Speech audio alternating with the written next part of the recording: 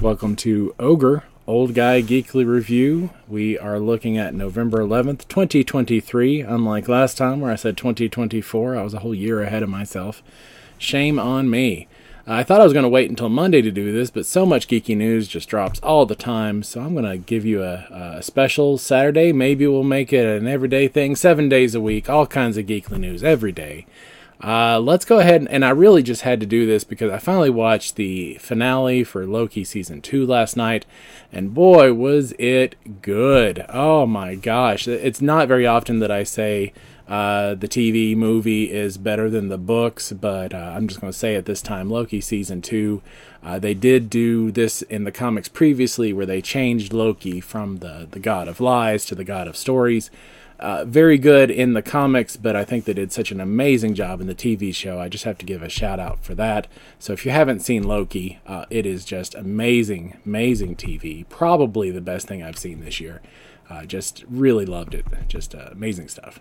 So now that I've given some praise to Loki, let's get into some other things. The Geekly News dropping today. We've got a personal collection of Anthony Daniels, and Anthony Daniels is C-3PO for you all who aren't up in your Star Wars knowledge there. So Anthony Daniels, C-3PO, is auctioning off a major lot of his collected movie memorabilia over the years.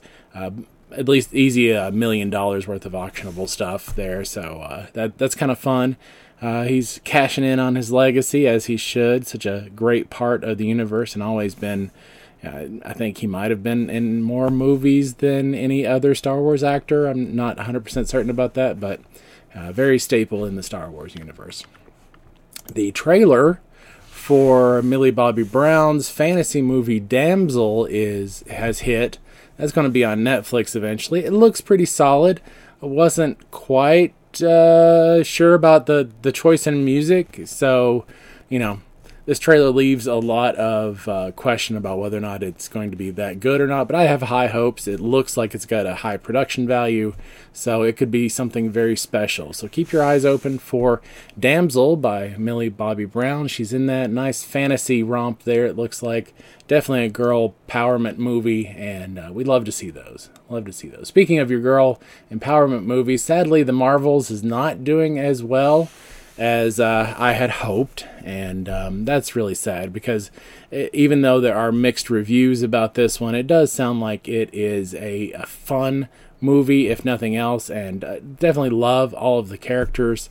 So, this is one that I think you have to go check out for yourself, make up your mind about it, but it does seem like most people are enjoying it. If you are okay with the fact that it's all female leads and you're not bothered by that, then you'll probably enjoy the Marvels movie. I think I said in one other cast that the female critics are tending to rate it higher than the male critics.